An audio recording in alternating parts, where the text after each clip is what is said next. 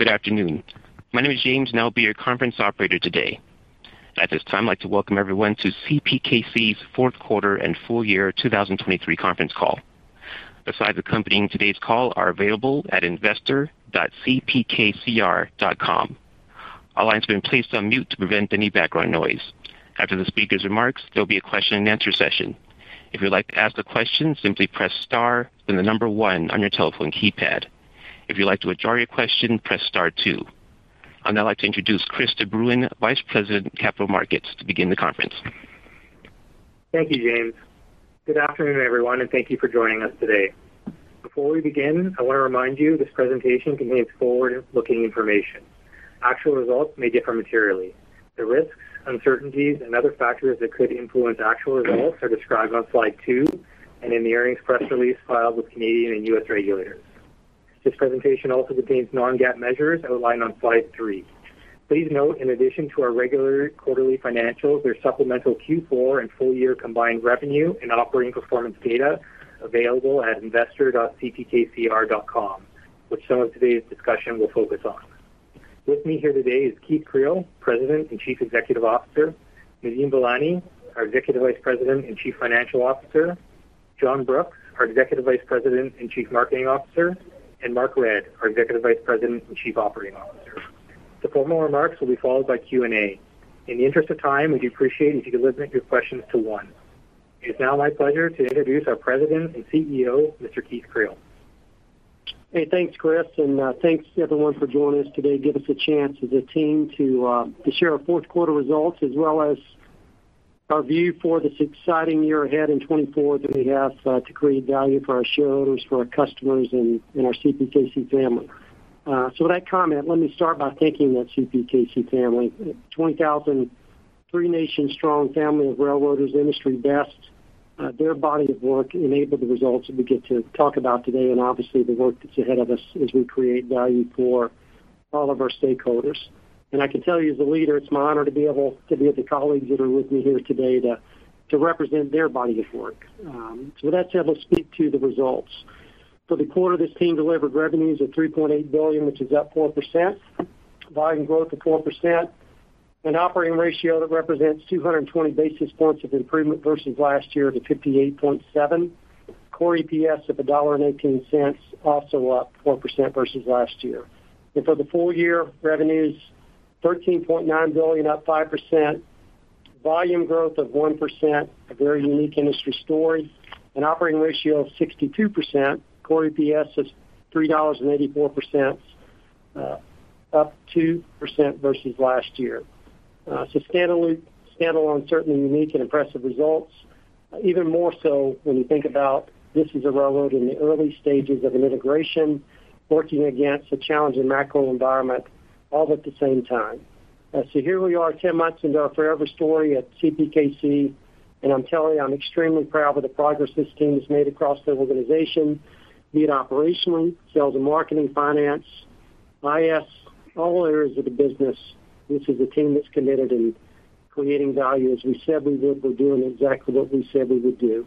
And I can tell you, a tremendous amount of work went into preparing for this merger, for this combination, and even more so is going into executing it. As leaders, I believe this. We're not here to sustain performance. We're here to make it better. We're here to make an impact, to improve upon it. And that's exactly what this team has been doing for the last 10 months. We've launched new services, market solutions across the industry that this transaction has uniquely enabled, be it our 180-181 service, our Mexico Midwest Express, which is the gold standard in the industry in spite of what anybody else might say, trying to imitate it. It's best in class, delivering fast, reliable, single-line service across a very fluid and always open border. A closed-loop service solution for the automotive industry that provides a differentiated level of service and reliability that the OEMs are embracing and recognize the value that that creates in their reliable supply chains. Connecting origins, destinations of ACP, MNC, forest products, again with a unique single-line service across all 3 nations. We've made gains in operating efficiency, service, reduced assets. We've increased velocity. We've reduced dwell. We've eliminated handles. We've also made strong progress, I'm very pleased to say, on the labor side. On the U.S. side, we've expanded our very unique hourly agreements, which I believe gives us a unique competitive advantage, not only to serve our customers, but also to attract and retain the best railroading talent in the industry. And in Mexico, establishing trust and respect with our one union that's there, working towards agreements that not only improve service, but also benefit the employees. So it's truly a win-win for Mexico, for our employees, as well as our customers that utilize our service. Also through the year, while we're doing all that, we've continued progress on our hydrogen locomotive program.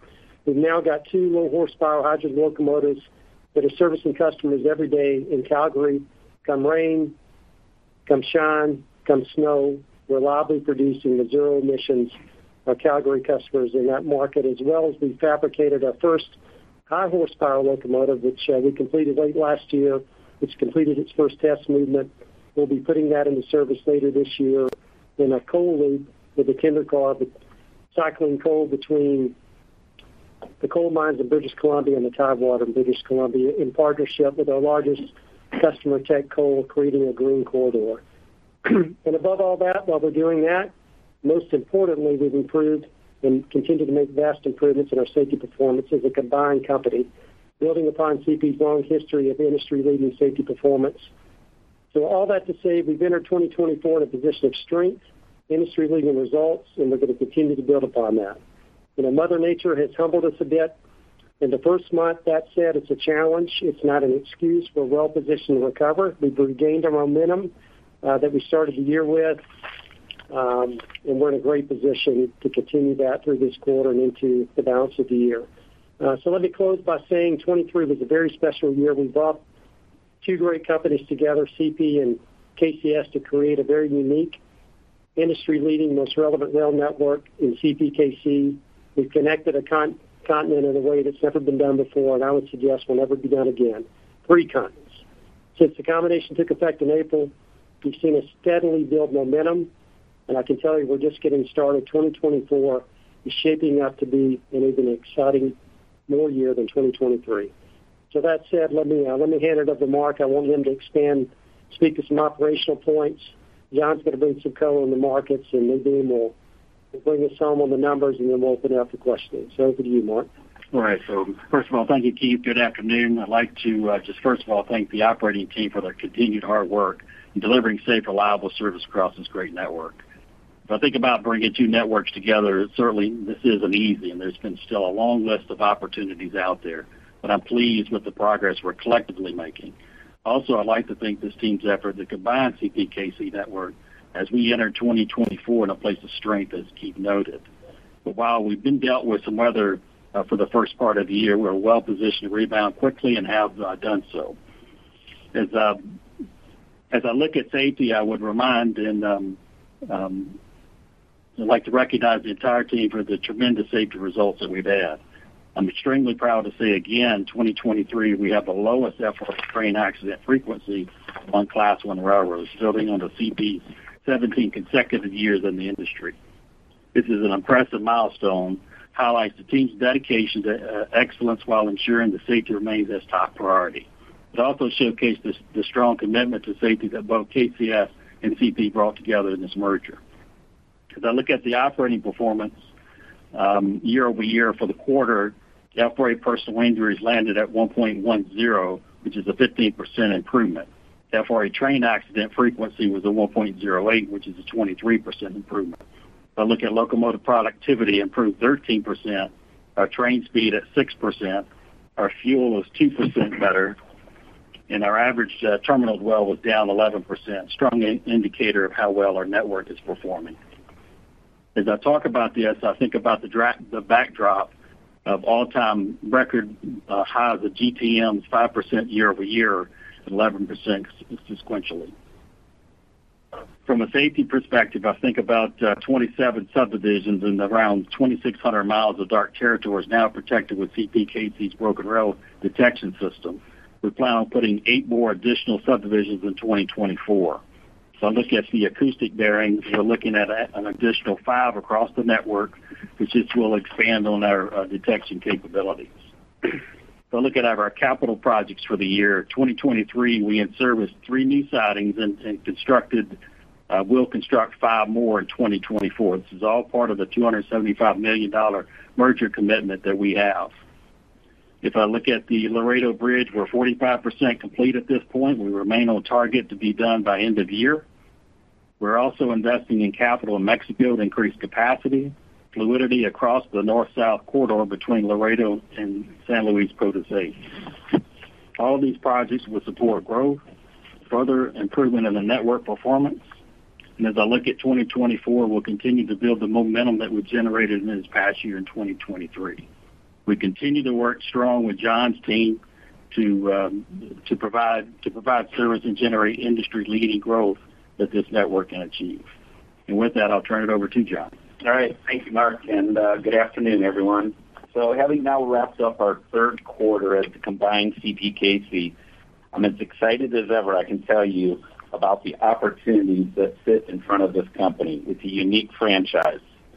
The year and quarter ended on a strong note, and we are well positioned to continue delivering differentiated growth in 2024. Now, looking at our results, on a combined basis, we had record freight revenue of 4% on 4% RTM growth versus pro forma CPKC a year ago, in line with exactly what we spoke about during our third quarter call. Cents per RTM was flat year over year, with fuel and other freight offsetting a continued strong pricing environment. Now, taking a closer look at our fourth quarter revenue performance, I'll speak to the FX-adjusted results on a comparison versus CPKC had the combination occurred in 2022. Starting with bulk, grain revenues were down 3% on a 7% decline in RTMs. Canadian grain volumes were down 15% year over year, driven by a weaker harvest for the 2023-2024 crop year, particularly in our CPKC draw territory. Additionally, we saw the Canadian farmer be more price sensitive and hold on to more of their crop, which added to the weakness in this volume on the quarter. While this was a headwind to closing out 2023, ultimately this grain will still move, and it provides some modest upside into 2024. Now, that being said, we will still expect to see weakness year over year in Canadian grain to persist until we get to the new crop. U.S. grains were up 3% as we benefited from a solid harvest, steady market demand, and growth from synergies as we continued to connect new origination and destination pairs across our new network. Additionally, we continue to see investment and growth in our 8,500-foot model. By the end of 2024, 60% of our franchise in Canada will be 8,500-foot capable, including all 8 of the 8,500-foot elevators that Richardson International is developing across our network. We continue to roll out this model and work with customers down in the U.S. and ultimately down into Mexico to roll out this high-efficiency operating model.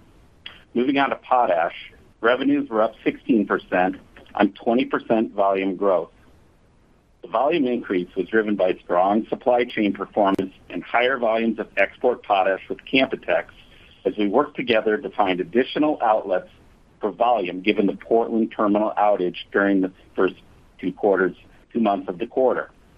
In early December, the Portland terminal came back online and were able to quickly return to a full run rate by the end of the year. We are positioned well for strong potash growth in 2024. And to finish out the bulk business, coal revenue was up 32% on a 33% volume growth, driven by favorable compares following last year's outage at Teck's Elkview Mine. Now, moving on to the merchandise franchise, ECP revenue grew 6% on 3% volume growth. Refined petroleum products and asphalt grew, driven by new market share and growth, also within plastics to the Midwest. We will continue to benefit from the new business wins that started up in Q3 and Q4 of last year, as some of this growth was muted by a facility outage and a slower ramp-up. With solid demand fundamentals, ongoing ramp-up of this business wins, and continued synergy gains, we are setting up for a strong 2024 in ECP. In forest products, revenues are up 2% on a 1% increase in volumes. Despite a softer demand in our base business in this area, we have seen nice synergy wins in this space as customers take advantage of our new single-line haul network connecting new markets. The metals, minerals, and consumer products portfolio was up 3% on flat volumes. We continue to see strong growth in steel out of our production facilities across our network, supporting industrial and infrastructure growth across North America. This quarter, however, in this area was offset somewhat by weakness in frac sand to the Bakken and also the Permian Basin, as we saw an earlier seasonal downturn and some growth in in-basin sand. Automotive revenues continue to be strong, up 22% on 19% volume growth, another record quarter for our automotive franchise. Our automotive franchise is benefiting from new business, solid continued production from our OEMs, and steady equipment supply driven by improved operations and cycle times, particularly in Mexico. We are pleased with the new agreements we have developed that enable closed-loop service solutions, providing this industry service reliability it has never had in the past, including the use of our new auto compound in the Dallas metro area and linking customers' traffic between the U.S., Canada, and Mexico via our single-line haul service. For automotive, 2024 is positioned to be an exciting year as we see a path to a record volume on our franchise. On the intermodal side, revenue was down 11% on flat volumes. Domestic intermodal continues to be challenged by lower retail volumes, ample truck capacity, and some general market softness. Now, our MMX 180-181 that Keith spoke to, cross-border service continues to perform very well. This is truck-like service with a safe, reliable border crossing between Mexico and the U.S. We saw growth in this service in the fourth quarter, particularly across our northbound volumes. While the base demand in domestic intermodal is something myself and my team are watching closely, particularly across Canada, the opportunity for cross-border intermodal will continue to see steady synergy growth from over-the-road conversion and new customer solutions as we move throughout the year. As part of those new solutions, I'll remind you we are very excited to break ground in February on the new Americold facility co-located in our intermodal terminal in Kansas City. This partnership with Americold is another step in creating new rail options for shippers in a market that is dominated by trucks. Moving over to international intermodal, after a challenging third quarter, this business has picked back up. We ended the quarter with volumes up 2%. Although we remain cautious on our outlook for 2024 in this space, we are certainly encouraged by the recent trends. We're also encouraged about the progress we are making at the Port of Lázaro Cárdenas. In 2023, the terminal saw TEU growth of 30%, while CPKC volumes grew by 35% versus 2022. Our customers are enthusiastic as we continue to develop this service and educate them on this supply chain alternative. When you combine this with our 50% ownership in the Panama Canal Railroad, we are excited about the unique solutions CPKC can offer ocean carriers and their beneficial cargo owners. So in closing, despite some early weather challenges in January, we are entering the year with strong momentum. While we have a known headwind from Canadian grain and the macro backdrop remains uncertain, we have strong line of sight to remain uniquely positioned to deliver long-term growth. Our synergies in 2024, combined with base self-help initiatives and a disciplined pricing approach, will continue to be an exciting story and differentiator for us in this industry. So with that, I'll stop and I'll pass it over to Nadine. Great. Thanks, John, and good afternoon. So first, I'd like to thank the CPKC family of railroaders for working tirelessly throughout the year to bring our two companies together. 2023 was truly historic, and I'm extremely proud of the hard work and dedication that the team has displayed. Looking at the quarter, CPKC's reported operating ratio was 61.8%, and the core adjusted operating ratio led the industry for the second quarter in a row, coming in at 58.7%. which was a 220 basis point improvement versus Q4 2022. Earnings per share was $1.10, and core adjusted combined earnings per share was $1.18, up 4%, which was also industry best on the quarter. On a full year basis, CPKC's reported operating ratio was 65%, and the core adjusted combined operating ratio came in at 62%. Earnings per share was $4.21, and core adjusted combined earnings per share was $3.84, up 2% year over year. Now, taking a closer look at our income statement, reported operating expenses for Q4 and full year are provided on slide 14. Combined operating expenses for the Q4 are on slide 15.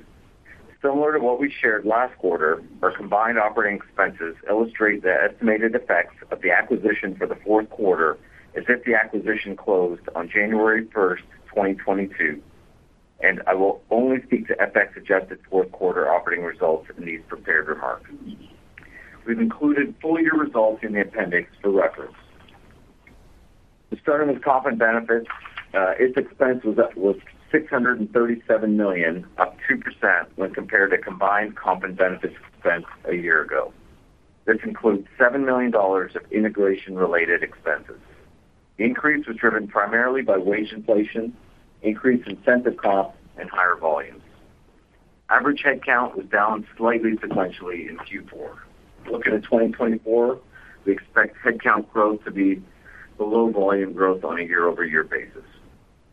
Partially offsetting the increase was lower current service costs in the DB pension plan, resulting from higher discount rates and lower stock-based comp.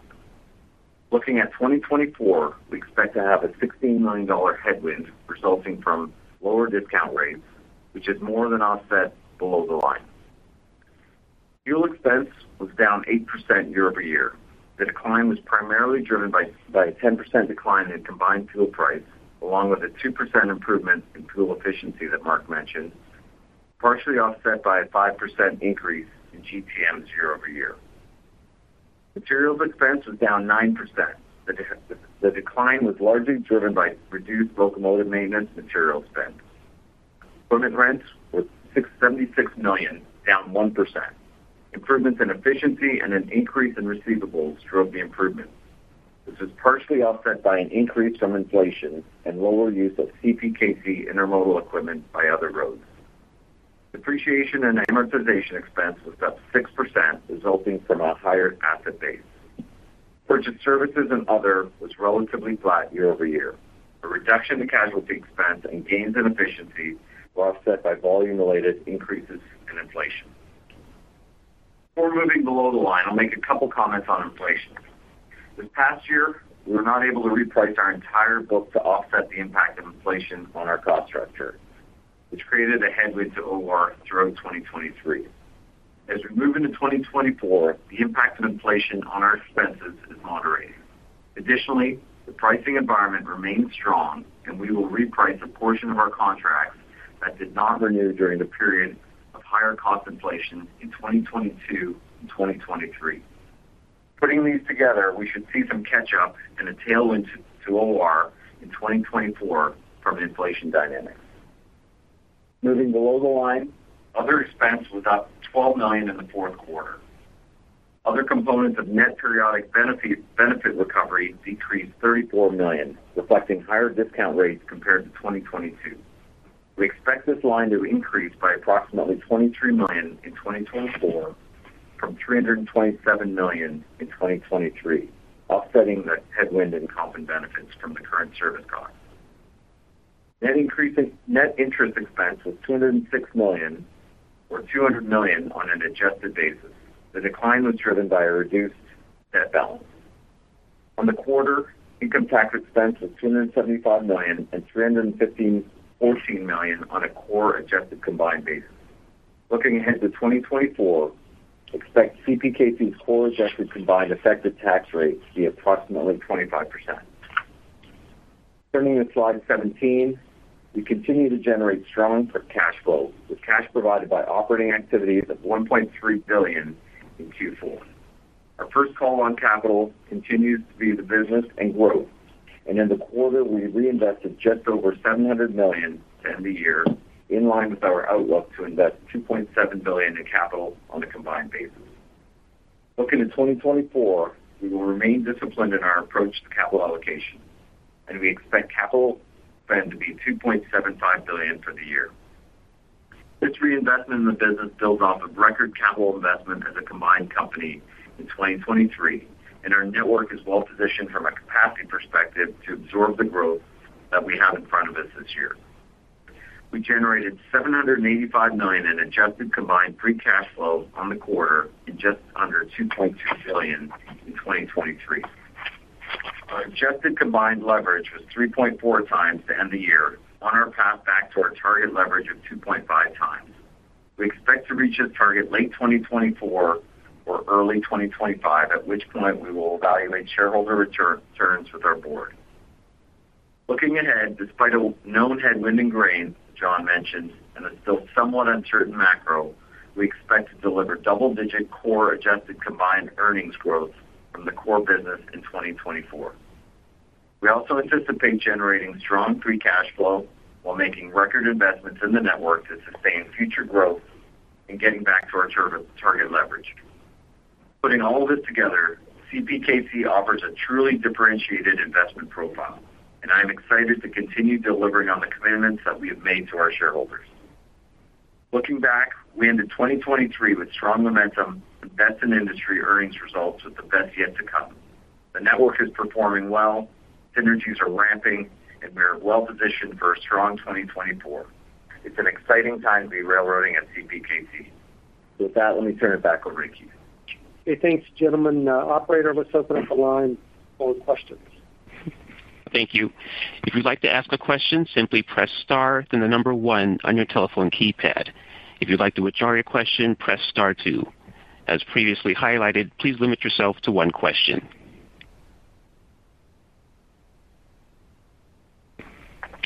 And we'll take our first question from Walter Spracklin with RBC Capital Markets.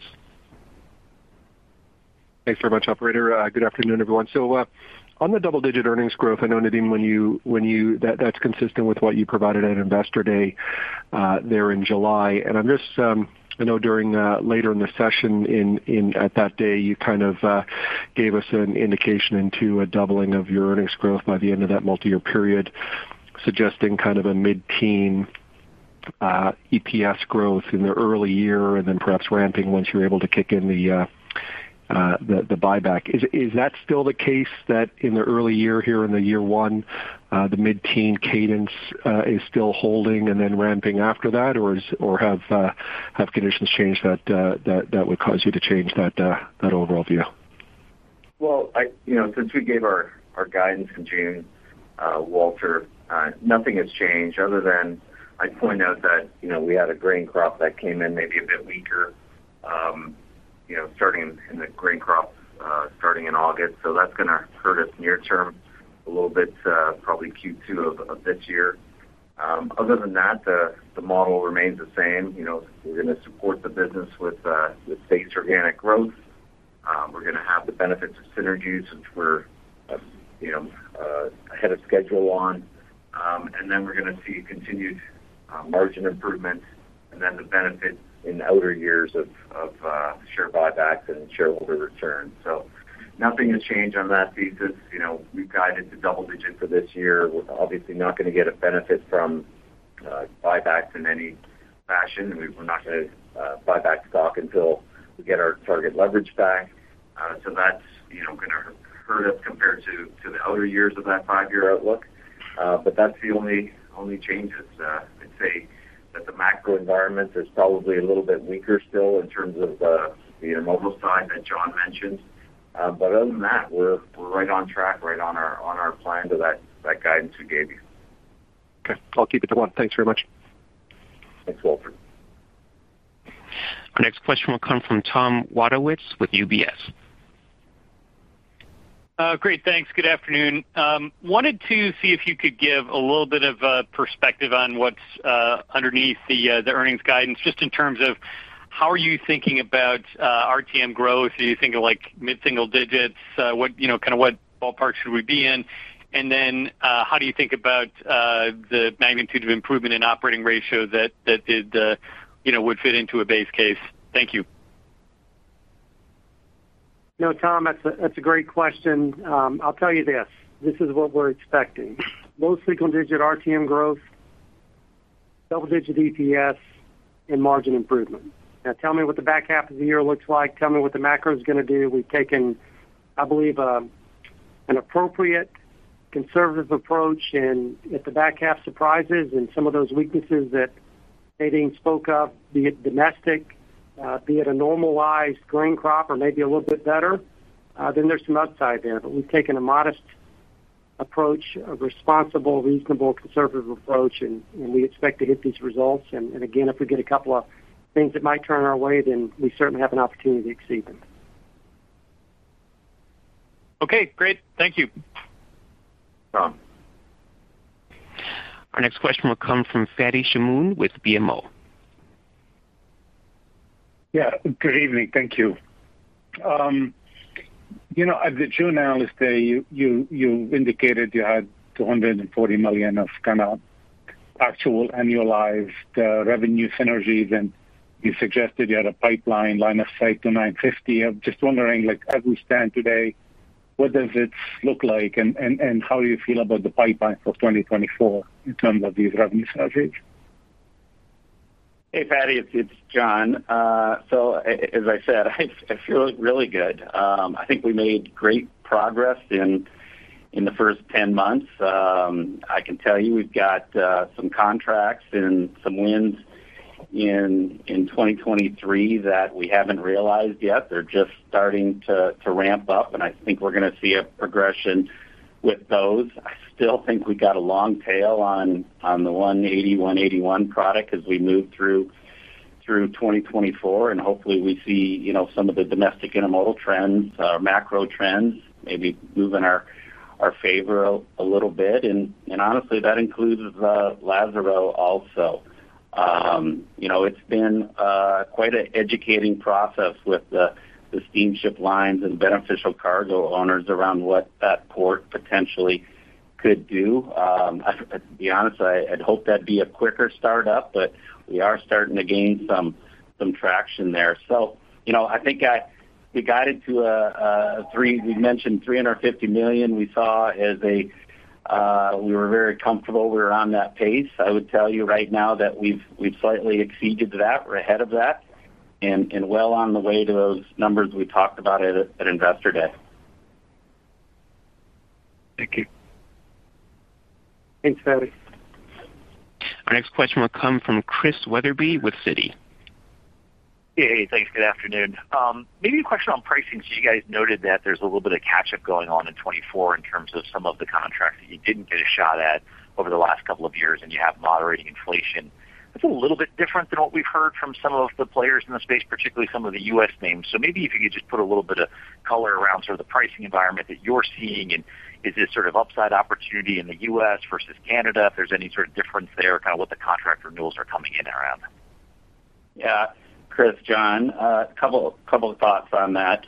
One is I'll tell you Q3 and Q4 were quite strong. Some of the best rail pricing that I've seen. And again, I think part of that was us through the year kind of catching up to some of those inflationary numbers. So we're going to get a tailwind on that. There's been a fair amount of repricing as we've dug into the book of the new company, and some of those contracts have rolled over. There's been opportunities where we felt that we needed to reprice some of that book. I'll remind you, we took control in April of last year, so a lot of the contracts leading up to that time, KCS standalone had renewed on their own. So I can tell you my team is kind of getting a first look at a number of those contracts that rolled over to start this year. And the results, I think most importantly, the results in those areas continue, I would say, on the trajectory of what we saw in Q4. So, again, my expectation would be the first half of this year remains strong on that front, and we'll see what the back half comes when we get there. Great. Thanks very much. Yeah. Our next question will come from Steve Hansen with Raymond James. Yeah, good afternoon, guys. Thanks. Look, your network-wide improvements in speed and dwell have been pretty striking over the past several months, notwithstanding last week or two. I'm just hoping you could point to where these gains have been coming from more specifically on a geographic basis and what that might imply for some of the prior congestion issues you've acknowledged in Mexico, and then I guess ultimately what it means for bringing on the revenue synergies down there as well. Thanks.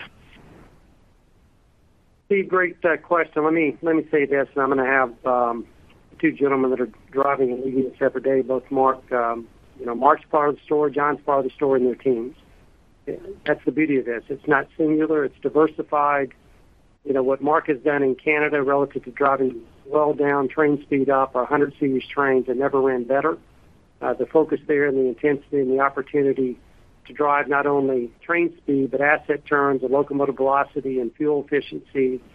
Mark and the team are doing a phenomenal job. And at the same time, part of the task force, we've taken a challenge, which comes with growth. We've turned it into an opportunity. And John took this team and has turned it into an organization that's focused on process, focused on, PSR principles, where we turn assets, where we get better for our customer. We whiteboard with GM, we whiteboard with Stellantis, we whiteboard with Bartlett, we whiteboard with our customers so that we can identify what's possible, and then we work to strive to achieve the art of the possible. And it's all about asset turn, speed, and velocity. And as a result of that, too, although I said I'm going to let these guys talk, I get a little carried away here. Part of what we learned that we're super excited about is with a little bit of strategic investment, much like in the playbook of PSR in the past, this isn't about cutting costs. It's about strategically and surgically investing money to create capacity and resiliency to eliminate bottlenecks, turn assets more. It's about locomotive productivity. It's about train speed. It's about crew productivity. It's about fewer recrews. It's about turning assets, creating car capacity through doing that for our customers so that we can create more loads with less cars. It's PSR 2.0, and John has done a masterful job of integrating and starting that evolution in Mexico since that task force was created. So, again, a couple highlights, John, a couple highlights, Mark. You guys have done it. I'm the proud guy that gets to talk about it. I love it when I see it happen, but let me give these guys a chance to share a couple highlights for you, Steve, as well as the rest of our investors, to give you some meat on the bone, so to speak, not just a bunch of rhetoric, but real-life examples of the art of the possible. Yeah, so if we think about just 100 series in Canada, I mean, we've shortened some of the trains up just a bit, just to get more track speed across the network, and that's been we've been able to produce locomotives by doing that. We've been able to give a product to John that he can sell to the marketplace. So that's some of the areas we focused on. Large focus on KCSR property, where we've had boots on the ground at the switching yards. That we spoke about this in the previous quarters. We spoke about some of the in-train repairs that we're doing at Kansas City and really just ramping up mechanical operations. Some of the things we haven't spoke too much about, it's not train speed, it's not this other stuff, but it's about working in diesel shops. We're going to take 2024, spend some time in the diesel shops and do our own overhauls where we've had to do that in the past and give it to third parties. We'll do more of that in-house. We'll also leverage the tie plant that we have in Shreveport, Louisiana, leverage the wheel shop that we have in Winnipeg, and use that cross-border to be able to in-house our wheels, put the timber in the right-of-way where we need to, and enhance our engineering gains as well. We'll reduce some of that headcount and engineering gains, but also this will be the first year that we can work toward system gains with KCSR and also the Soo Line. And with that, I'll hand it over to John to talk a little bit about Mexico. Yeah, thanks, Mark, and thanks, Keith. I think I'll use the same phrase because we've got the same approach. We've taken a boots-on-the-ground effort to help stabilize and improve Mexico operations in 2023. And the task force was a tri-national task force of railroaders who went to the central part of Mexico around the automotive hub to really streamline the businesses there and unlock the potential of the fluidity in the south of Mexico and worked progressively northward and improved our dwell in San Luis Potosí, Monterrey, and our border terminal at Sanchez Yard. That all started to really pull together the velocity, the resource utilization, the improvements on locomotive use, locomotive productivity, and even labor productivity. Since then, the task force has worked to embed best practices that we shared or inherited from the CPKC merger, and now we're turning our attention to improving cycle times on some of the bulk business or some of the more complex, larger customers in the steel and metals sector. And we're using the time that we spent boots on the ground to really pinpoint structural improvements, engineering out choke points, and that's reflected in our 2024 capital allotment.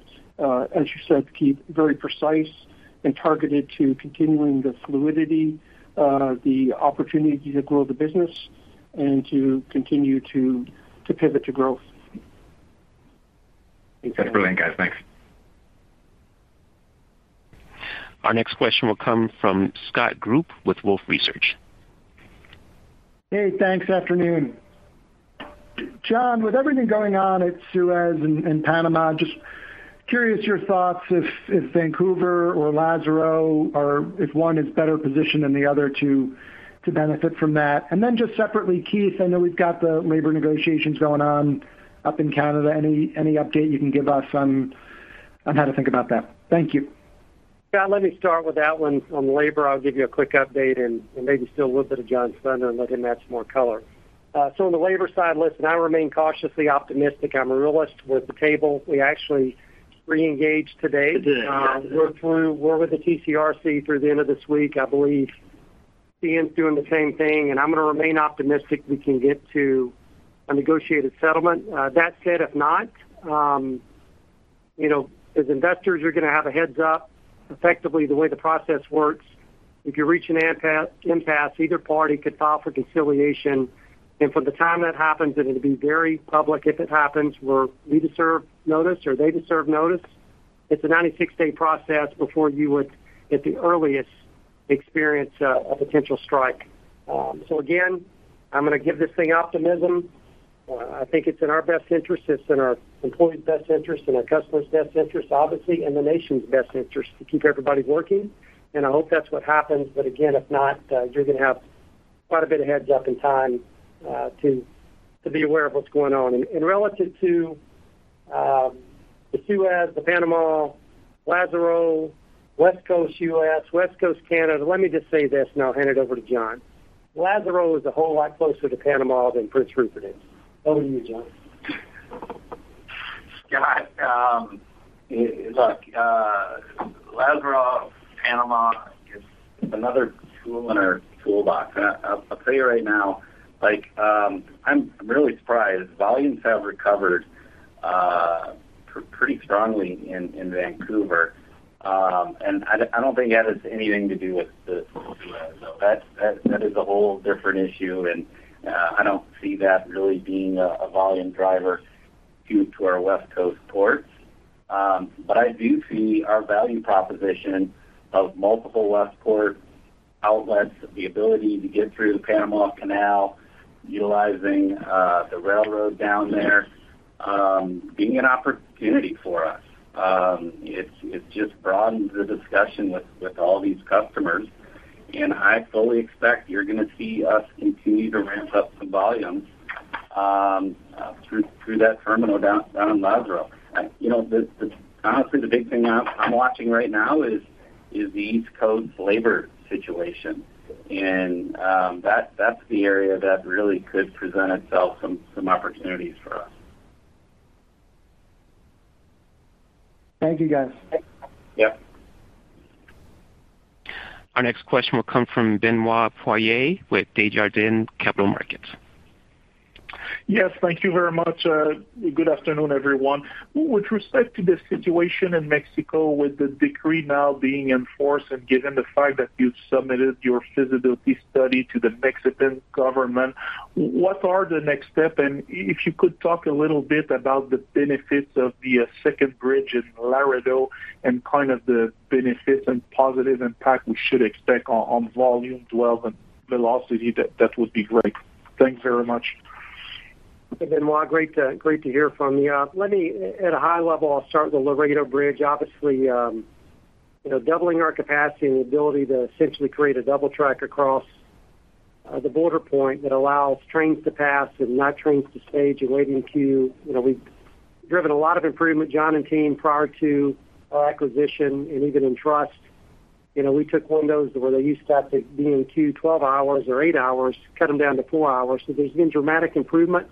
But 4 hours in queue versus no hours in queue, it's material. I don't know exactly what number to put on it yet. We'll see, but I can tell you it gives us, again, it adds to the unique structural and strategic advantage that our network represents to our customers that ship over that border. Shifting to the passenger rail, I'm a bottom line upfront guy. Let me say this. I have zero expectation or belief that Mexico's ambitions and intent to integrate and initiate passenger rail service in concert with freight rail service will impact our ability to hit our synergies or any of the targets of our multi-year guidance. I think that's an important place to start. Number two, we speak with a bit of experience, and I'm saying this from a place of the utmost humility. We didn't always get this right at CP. We made a commitment shortly after I came to CP, I don't know, probably 2 or 3 years into it. Quite frankly, I got tired of being kicked in the tail by Amtrak complaining about their service. And I said, listen, we can do both. As long as you've got the right infrastructure, you have a schedule, we're a scheduled railroad, those passenger trains don't just show up. Run them on time and get them out of the way, and they don't become a problem as long as you have the infrastructure to be able to handle both. So that said, when I first became the CEO of this combined entity, I knew that Mexico, different nation, different expectations, completely autonomous, sovereign. The important part to me was to understand and learn what I didn't know about Mexico. So I made it an initiative, an important initiative, to get in front of the president of Mexico right out of the gate. Pat and team had built a phenomenal relationship of respect based on performance and in years of history with the Mexican government regulatory environment. So I said, let's go to Mexico. Let's meet with President AMLO. In that initial meeting, and I've shared this, he told me his vision about, creating prosperity in the country, and he explained the need for passenger service in Mexico, and he also said to me that your concession requires it. Well, obviously, I've done a little bit of homework. I had a lot of time preparing to get this merger, number one, get it accomplished, number two, get it approved. I did a lot of reading. And, of course, I read about this concession, and it said that, that's part of the concession. If they say they want to run passenger trains, you got to figure it out. So with that said, when he told me that, I said, listen, President, I get it. I understand it. There's a way to do both and be successful. We need to define and understand what capacities need to be able to succeed at both. So we automatically, and this was May of last year, said, you know what? I'm going to pay for the study. I'm going to get an industry expert that knows how to define what capacity is required for both, and I'll let you know what the results are, and we can talk more at a later time. Well, we did that. We initiated an RFP. We selected HDR, which are industry experts in determining the rail capacity that's needed. We engaged in that and started that well before that decree came out in November of 2023, so we were not surprised. Now, the decree expanded the scope a bit. That said, it had a date. To your point, Benoit, we had to submit January 15th what our intentions were, and our intentions were to do exactly what we said we would do. We'll work with you, Mexican government, to identify the capacity needed so that we can protect our growth today as well as the future growth that's planned for the country of Mexico that brings prosperity to everyone and great paying jobs, and our customers are investing in this capacity, and we'll figure out what we need to run passenger trains successfully. So that was submitted January the 15th, and essentially that's what it says. We're going to include in the additional scope after we finish this initial study, there's additional lines they'd like to look at. But I felt, again, it was important to make sure that not by the written word that was submitted, by our interaction with the president to make sure that that was represented in its best possible light. So no better way to do that than, again, request a meeting with the president. So a week ago yesterday, myself, John Orr, Oscar, who is the president of our CPKC, the Mexico property, we met with President AMLO at the presidential palace with President AMLO. We had the minister or the secretary of Interior and Infrastructure, SET. We had the secretary of Economy. We had the secretary of the Interior overall. So we had three secretaries and the president, hour-and-a-half meeting. It was our meeting to explain to the president what we intended, what we expected. So I gave him an update on the merger, and we spent an hour talking about what they needed, they being Mexico, relative to passenger trains, what it would take to get it done. And I explained to the president that we had engaged into a study. We gave him the timeline. We expect results, which will define that infrastructure in May. I explained to him that it's important to Mexico to establish passenger service. It's also important to Mexico and our customers to make sure that we protect freight service. And we need to do both and do both well. He committed to me that he's aligned with exactly what my expectations are. They want to do well in passenger. They want to do well in continuing their economic growth and prosperity and the middle-class great-paying jobs they're creating and the manufacturing that's coming to Mexico. He does not want to jeopardize any of that. So these are two complementing initiatives that will get executed. And that said, and one of the last points I'll make, and I said this to President AMLO, I said, not only can we create a great passenger service with the right infrastructure and right investment, we also protect that great freight service, and you're not only going to get passengers out of cars on passenger trains, you're going to get trucks off the road onto freight trains. And I said, that is a win-win if I could ever put one together for the environment, for the people of Mexico, for the rail network in general. That's serving all stakeholders' best interest. And that resonates. It resonated with the president then. He's committed. I'm going to go back. I'm going to meet with him again. We're going to go back and represent the results of the study before the administration changes, likely in June. So again, to me, it's just more of what we planned for. We're not surprised. We're going to be able to do both well. We'll protect our customers' interests. We'll protect the nation's interests, and we'll get it done, and we'll be proud of the results when it's over. That's a great answer, Keith. Thanks for the time. Thank you, Benoit. Our next question will come from John Chappell with Evercore ISI. Thank you. Good afternoon.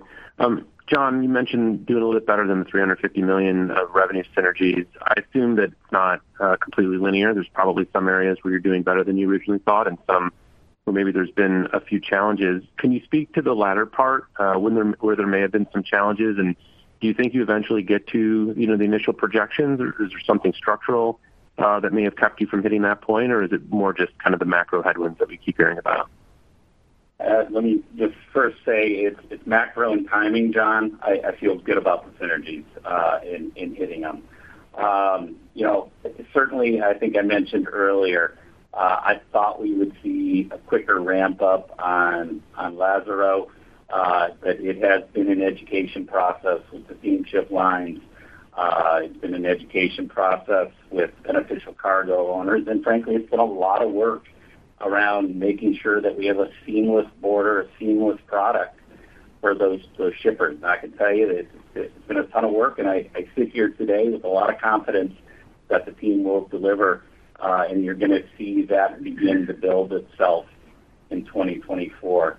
As much as I'm super proud of the service, the safe border on 180 and 181, the overall environment on the macro, trucking spot prices, and that have made that a little bit more of a challenge than certainly I think we initially anticipated. But again, in a really good position. Schneider National, our partner there, has had a stronger startup than we ever could have anticipated. We're working in some specific areas to introduce some retail products. on that train. Got some of our partners in Canada. When you think about growth in reefers in that beginning to start up on that service. So, that intermodal area has been just a little bit tricky, but I'm looking for big things in 2024 to go along with an area of surprise like the automotive sector that we've just seen a lot of success in creating, as Keith spoke about, the closed loop system in that area. So I hope that's helpful, John. Yeah, very. Thank you, John. Yep. Our next question will come from Konark Gupta with Scotiabank. Thanks, operator. Good evening, everyone. I just wanted to understand, if you free synergies you reported within the 2023 earnings, what would 2024 earnings look like? Say that again. So I'm thinking in terms of passing out the double-digit EPS growth for 24, maybe more for Nadeem or John. If we freeze 2023 synergies you realize, how much 2024 earnings would grow without growing synergies? So you want to understand what our 24 synergy incremental is versus 23? How much of that of our double-digit earnings is? Yeah, maybe. It's like a good thing.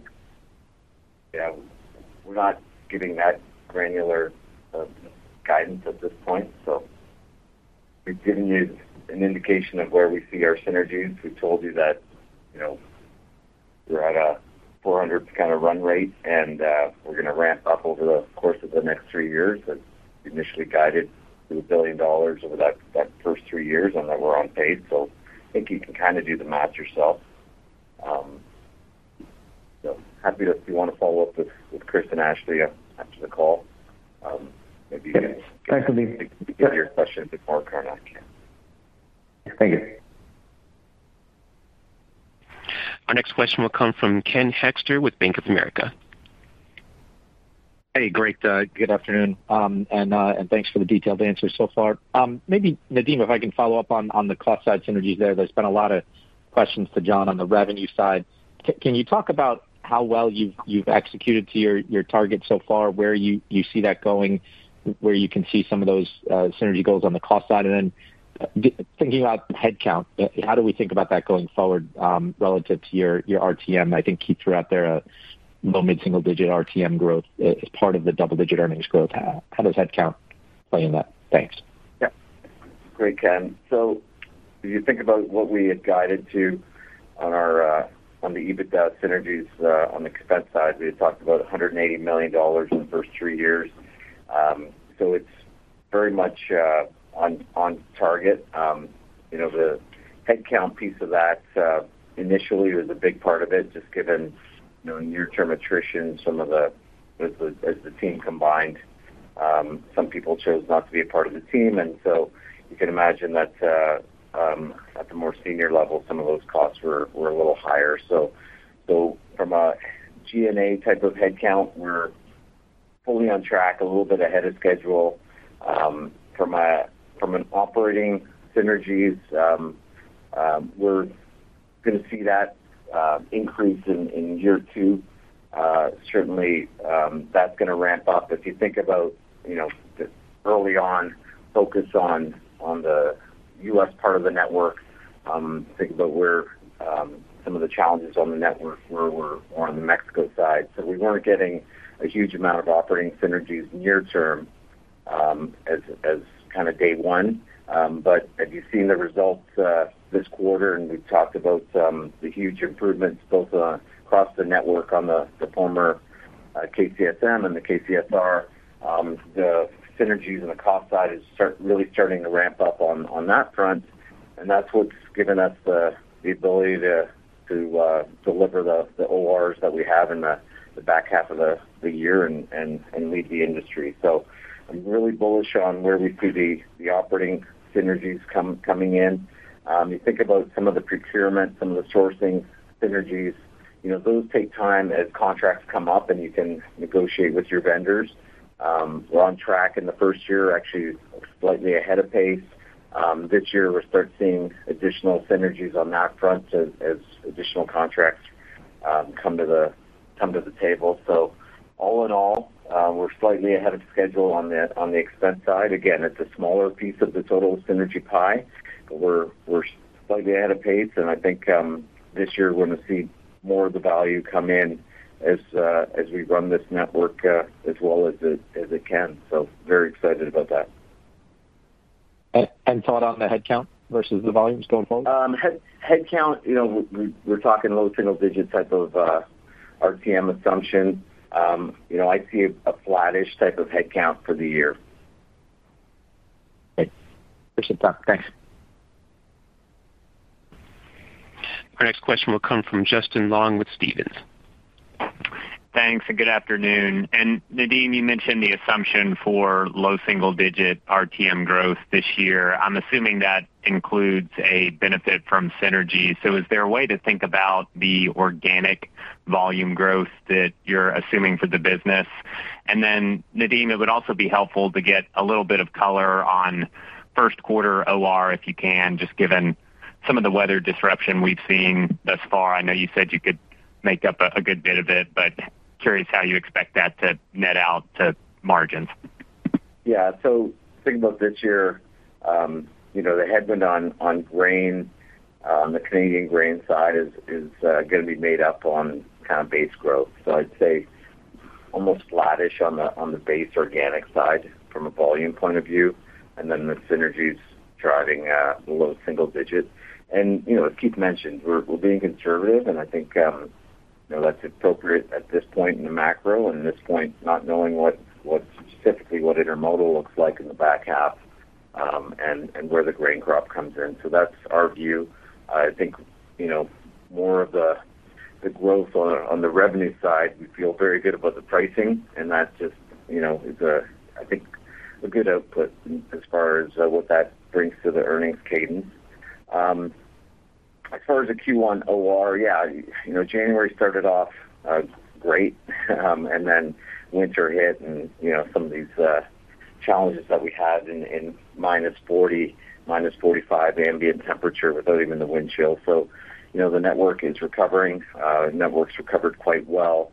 There's a lot of business to be moved, and depending on what February looks like and how we close March and Q1 on the weather side, we think we could make up a lot of that volume and get back to kind of a more normal environment Q1 as far as weather.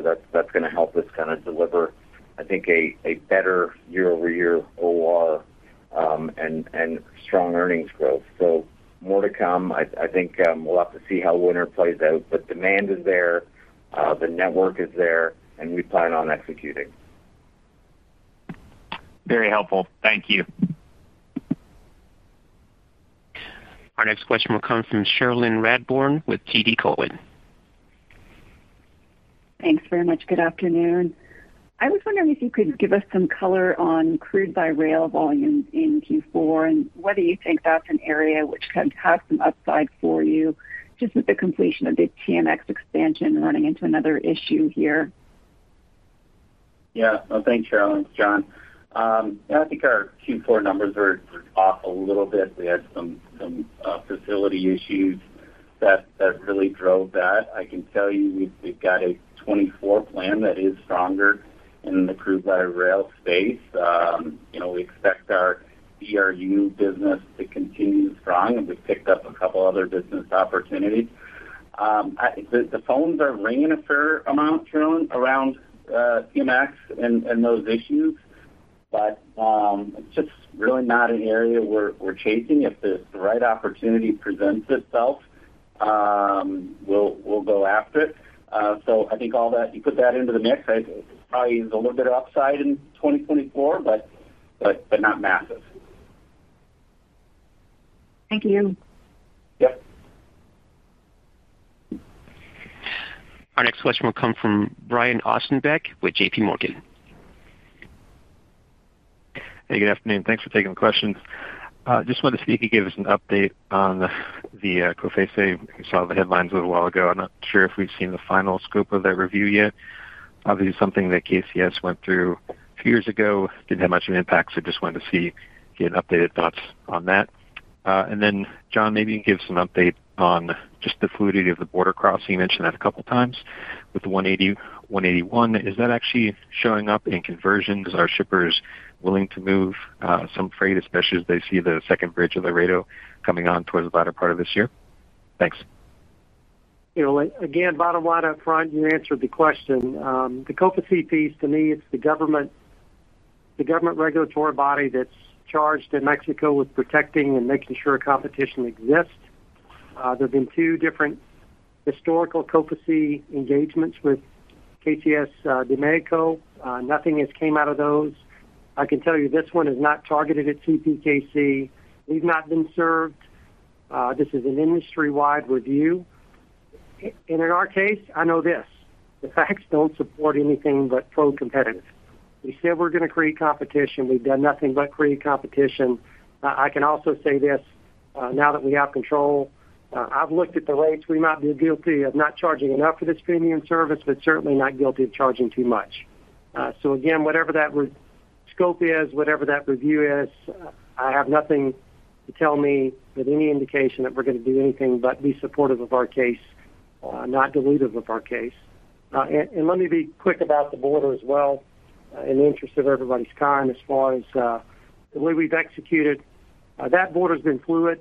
That border's not been shut down, not just because it's the best route going into Mexico, but also because it's the most secure route. And that didn't happen because of CP. That happened because of the hard work and effort over many, many years of investment, multi-layers of security by the KCS team that have established a very secure border that's only getting more secure as we progress into this.